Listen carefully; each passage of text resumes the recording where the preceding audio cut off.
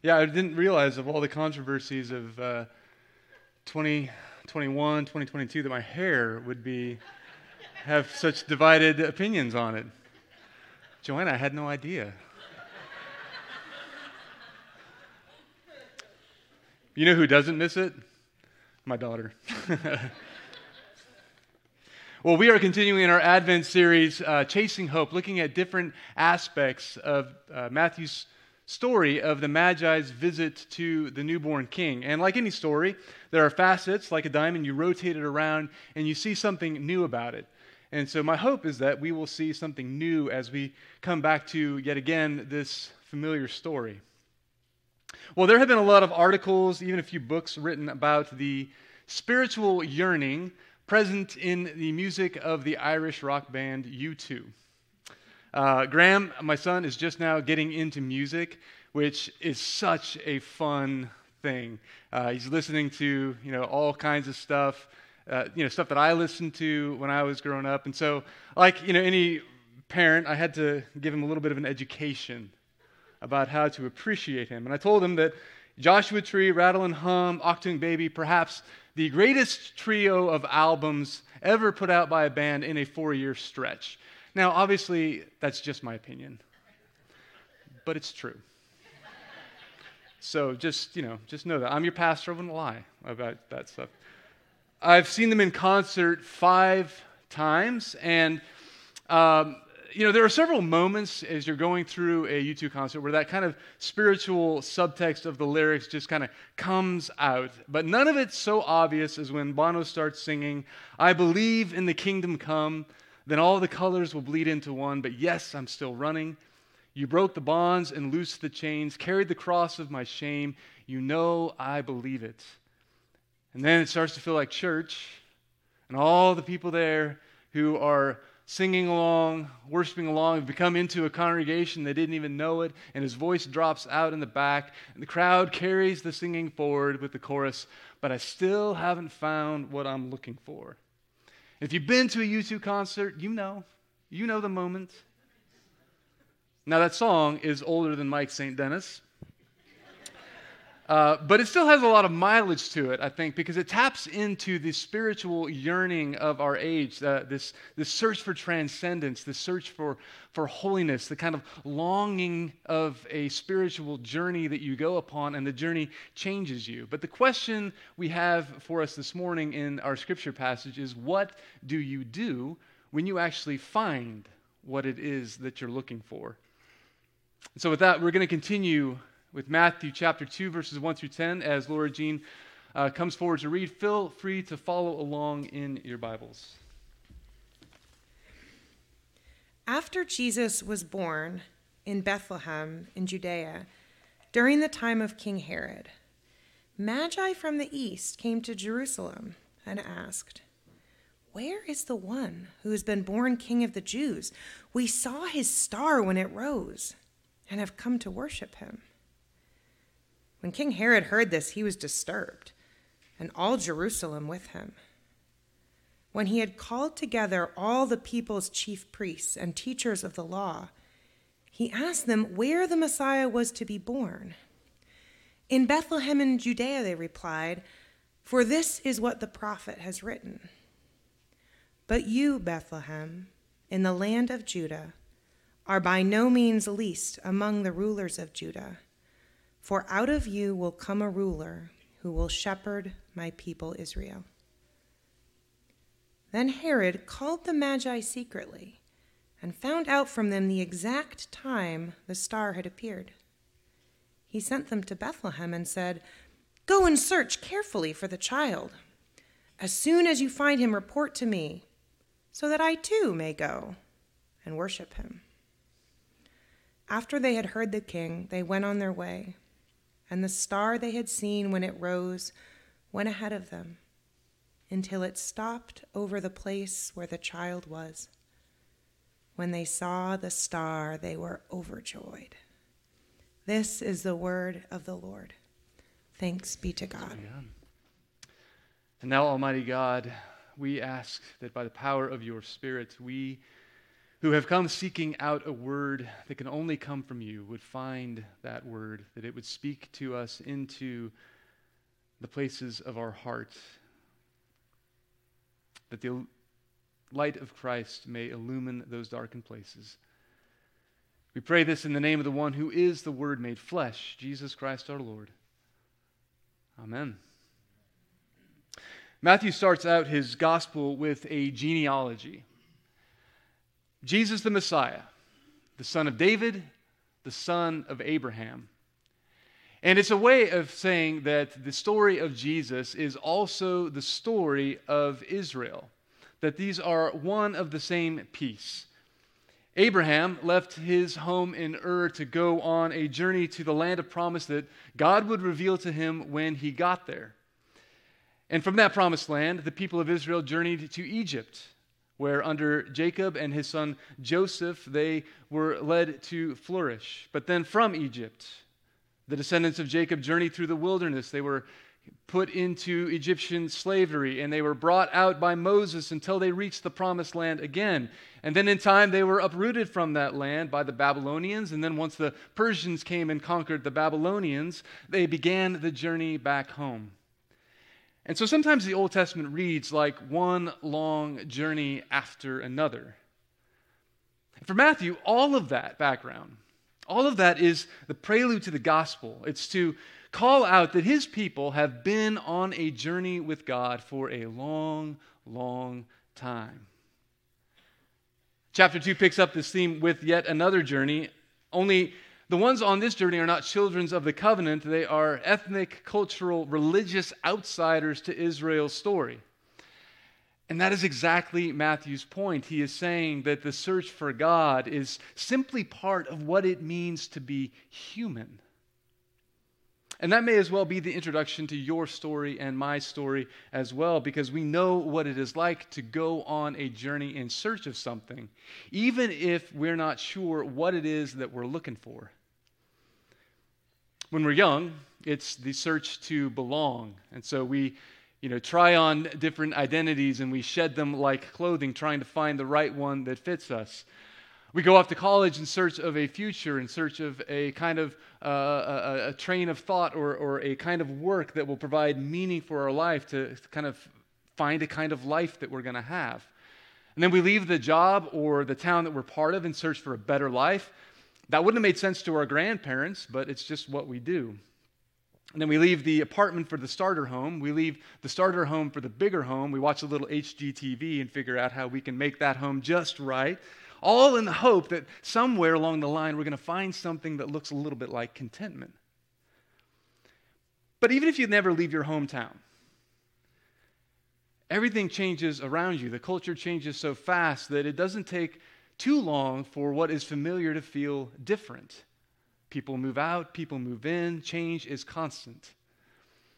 The philosopher Heraclitus once said that you cannot ever step into the same river twice because it's constantly in flux, constantly in motion. And so that is with us. We're always searching. The soul is always on the move, searching out something. One of the subtexts of late modernity is that if things aren't moving kind of up and to the right on the graph, then that means that they are moving down and to the left. And so we have this kind of deep restlessness that wells up in us, and we feel like our circumstances are keeping us from reaching the next level of existence. And if it's not our circumstances, then we'll blame it on our jobs, on our spouses, on our families. And we begin to think that if we were dealt a different hand, then somehow life would be better. Life would be different if there was something else out there. For a while, my kids were hooked on playing the game of life. You guys remember that? The one with a little spinny wheel in the middle of it? Well, there comes a time very early on in the game where you draw some cards, right?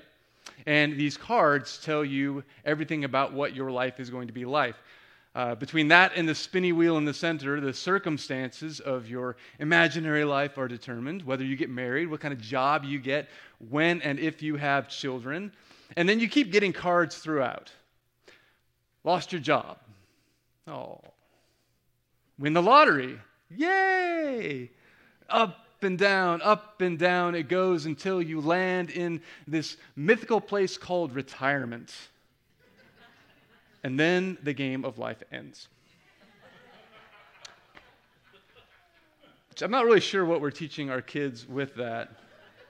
And now half of the time when we would play this game with our family, like we wouldn't make it past the first couple of turns, right? Because they just end up dumping the cards back in the box because they already know that if you don't get the right cards, then life is not going to turn out very well.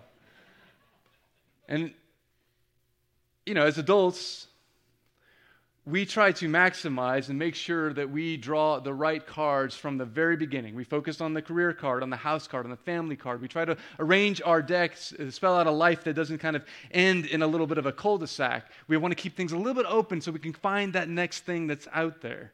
And then we fixate on maximizing those cards. We tell our students to, take the right classes so you can get into the right school, so you can get into the right job. And of course, all of that is very exhausting for us. And so we look for help on our search. We try things like mindfulness or a juice cleanse or CrossFit or yoga or a half a dozen self-help books try to answer the questions that keep us up at night. And then sometimes we just decide to move to a new town altogether, or we pile on a few extra degrees. We find a new job thinking if I just had that card or if I just had this card, then I would live life right. And don't get me wrong, maybe those things help for a bit. But then after a while, always chasing something new, you realize that it's just the same old person spinning the wheel. The same person keeps on playing the game. And maybe that's why some of us have landed in church. We think that if we just add a little bit of religion to my deck, then I might find the thing that I'm looking for. Well, the thing is, that's not just modern life. That's the way it's always been. That's Matthew's point at the beginning of his gospel. Humans have always been searching. We've always been desperate to find out the thing that's going to help us along the way. I mentioned a couple weeks ago that it was the custom of the ancients to look to the stars to try to determine what was going to happen in the future. That was true whether you were Persian or Greek or Egyptian or Chinese. The line between astronomy and astrology was a blurry one because it was all thought to be one of the same thing. And some of the maps that we've found from antiquity are really impressive in their scope and in their size. In fact, there was one discovered in ancient China in the south that had over 1,300 stars mapped out in 137 complete constellations. And most of these things, they thought of them as different data points to try to read out what was going to happen into the future. If you think about 1,300 stars and all of the ways that they move and form constellations on their courses, that is a lot of, data for interpretation. There are a lot of ways that you can kind of figure out the way that things are going to happen. Well, most of us, we don't look to the stars, but we seek out meaning nonetheless. In a few weeks' time, near the start of the new year, we're going to start seeing those commercials about Google's year in search. They're always a fascinating snapshot of our cultural moment. And the reason for that is that social scientists and cultural observers alike have noted that we are living in what is called the information age, that data is the most valued commodity that we have. The ones who control the flow of information are the ones who control just about everything. And so we try to get as much information as we can. And we can't get enough of it, as a matter of fact. Not too long ago, an article in Scientific American opened up with this, and it's a little bit long, so bear with me. The amount of data that we produce doubles every year. In other words, in 2016, we produced as much data as in the entire history of humankind through 2015. Just let that set in for a second. Every minute, we produce hundreds of thousands of Google searches and Facebook posts. These contain information that reveals how we think and how we feel. Soon, the things around us, possibly even our clothing, will also be connected to the internet. It's estimated that in 10 years' time, there will be 150 billion networked measuring sensors, 20 times more than people on Earth. Then, the amount of data will double every 12 hours. Many companies are already trying to turn this big data into big money. In other words, we're about half a step away from the dystopian world of Ready Player One. And the thing is, we can't seem to get there fast enough. In fact, Meta, Facebook, doing everything it can to kind of usher us along the way. And the amount of information out there is absolutely overwhelming. It comes at us all the time. So much so that we cannot possibly do anything with all of it. After about the third or fourth time this week of being told just a minute, I finally, in exasperation, said to my son, "Look, kid, you are not going to come to the end of the internet. Like, there will always be one more video. Just fold it up and come to dinner." Not one of my better parenting moments, but there I was. We can't stop the download because we think that's the way that, we're wired to just kind of think that that's the way that we're going to get any sort of information, that it's always just the thing that we're looking for is the next click away. We think it's our job, it's our responsibility to know as much as we can, to know everything there is to know. And so we're always searching out for something new. And we seek after information because it's power. We think that if we find what we're looking for, we're going to come to the end of our longing. But clearly we still haven't found it, or else we wouldn't keep on searching. Well, the Magi who came in from the east, they went on their journey with far less information than we've got. But they were paying attention to what was going on around them. They're looking at the natural world. But more than that, they were paying attention to what was going on in their own souls, into the longings of their hearts that led them out on this journey to leave their home in search of finding a newborn king, in search of finding the one that would stop all of their seeking. Matthew tells us at one point that they got lost. And so they went into Jerusalem and they asked for directions. As the story goes, Herod's priests and scribes were able to tell him exactly what the prophet Micah said and where the prophet said that the child would be born. Which means that these priests and these scribes, they had the information the whole time. That detail is pretty wild if you think about it. They had all the information they needed about the coming of the king. They had consulted the scrolls. They had heard the talks. They knew how it was going to go down. They just didn't do anything with it. So the scene that Matthew sets out is this. These outsiders go on a journey in search of something because they have this desire to know the king. And those who know where to find him miss out altogether because they don't actually believe that this child will be the one that can cure the deepest restlessness of their souls. They're fine to observe, just don't ask them to participate in the story. Well, for thousands of years, followers of Jesus have been celebrating Christmas. We have been announcing to the world that the king has come, the king will come again. The hope of the world is available. It is an open secret. And we live in a culture that is chasing after hope. And so you'd think that these two things would be a good match, right? But what we find is that Advent always makes this really odd home in a culture that prizes searching, that prizes the journey, that laws the search for truth and hope, holiday tidings and greetings of good cheer and all that, can get behind the search for meaning. But at the same time, there's this creeping cynicism that it's even possible for those who have set out on the journey to actually find anything that they're looking for. Say you're searching, and people will say, "That's good for you." They'll honor the journey. But if you say that you found something, well, people will either assume you've gotten complacent at best or just flat out obnoxious at worst. I know this because these are the conversations I have with members of my own family. A few years ago, my brother and sister-in-law came over on Christmas Eve. My brother is very much a spiritual journeyman. Over the last 20 years, his search has taken him kind of on the greatest hits of world religions. He's gone through Mormonism, Catholicism, atheism, Buddhism. It's also led him to pursue a master's degree in philosophy and even a seminary degree, and marry a practicing Wiccan along the way. And he's got a tapestry of tattoos that kind of mark each stage of the journey. I love that guy. He is as enigmatic as they come. I am clearly the least interesting person in my family. Well, on this visit on Christmas Eve a few years back, I mentioned that, I had to excuse myself. I had to get ready for Christmas Eve services at my church. And so I asked if he and his wife would like to come, knowing full well that they weren't going to come, but, you're just polite, right?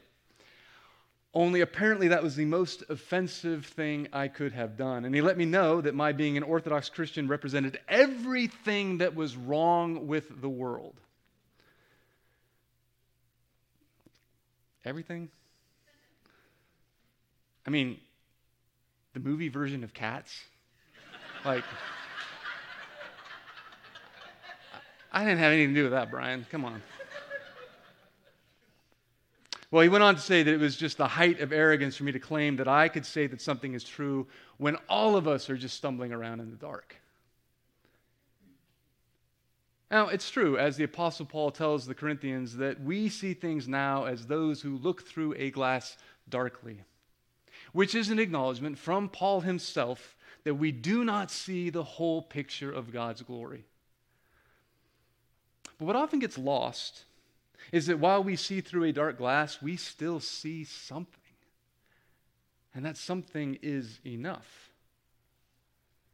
When the Magi found Jesus, they stopped their search, they bent their knees in adoration, they worshiped the one that they had come to know as the true King. And Matthew records this shift in his gospel, whereas before he would refer to King Herod. After this point, he only ever mentions him as Herod again.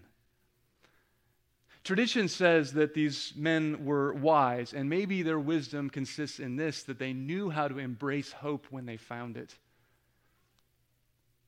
Early on in his life, the Danish philosopher Søren Kierkegaard believed that the quest of his life was to find a truth that is true for me, to find the idea for which I can live and die. And it's easy to hear and interpret those words through the relativism of our age that, you find your truth, I find my truth. It's just not any one of us claim that we have the truth.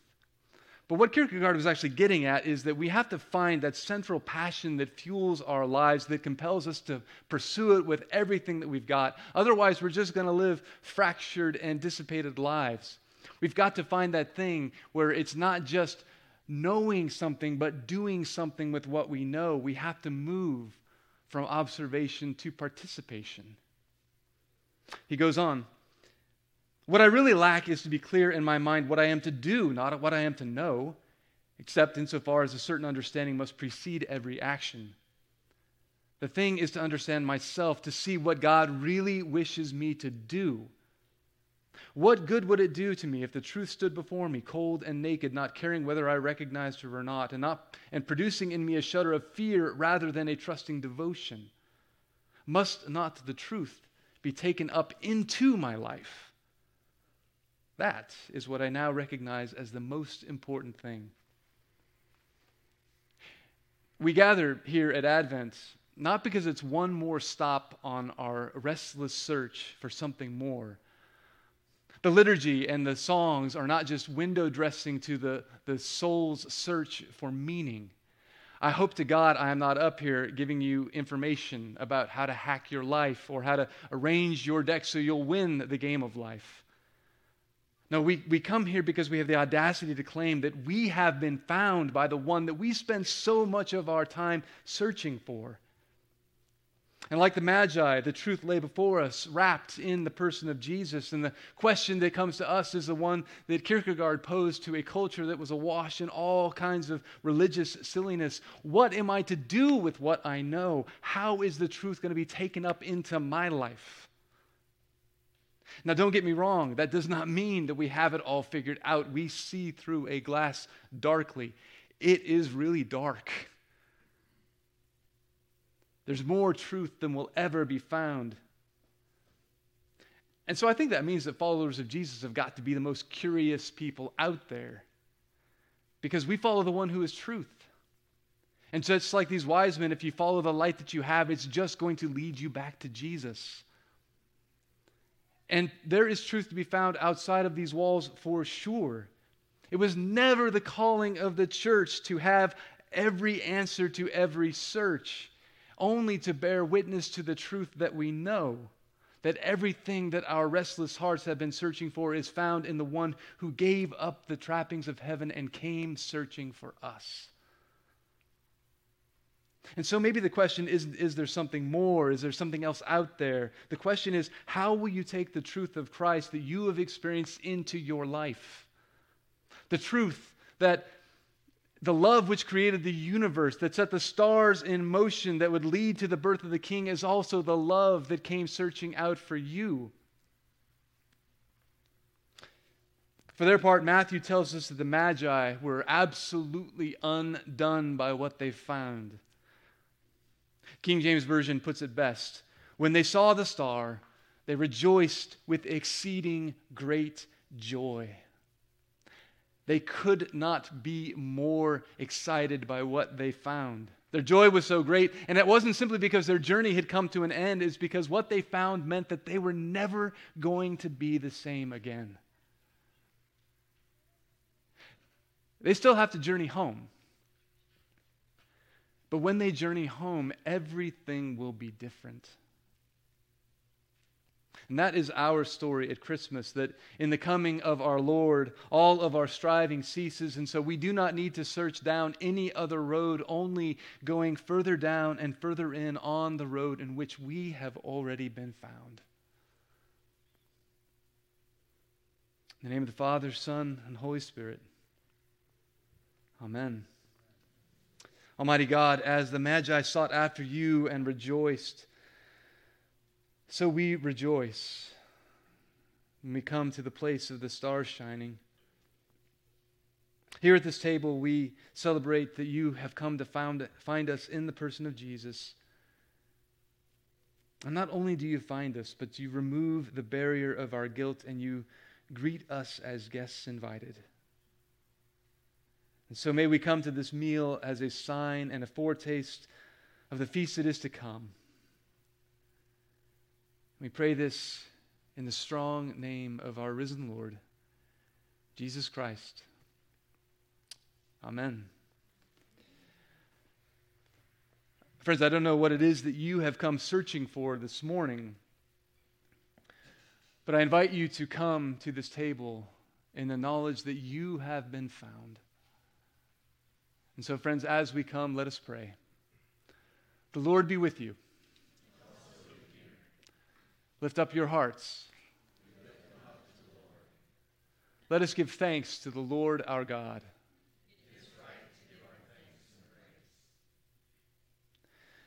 On the night that Jesus was betrayed, he gathered his disciples together, and when he had given thanks, he took the bread and broke it, saying, "This is my body, broken for you. Take, all of you, and eat." And in the same way after, he took the cup and poured it out, saying, "This cup is the new covenant shed in my blood for the forgiveness of sins. Take all of you and drink of it." So it is that whenever we eat of this bread and we drink of this cup, we proclaim his dying until he comes again. Friends, these are the gifts of God for the people of God. We'll be serving communion this morning by two lines formed in the center aisle. On the inner ring of the communion plates is wine, and on the outer rings in clear is juice. But friends, come. Everything has been made ready. For those who are serving communion, come forward. And friends, as they do, let us proclaim the mystery of faith. That Christ has died, Christ is risen, and Christ will come again. Amen.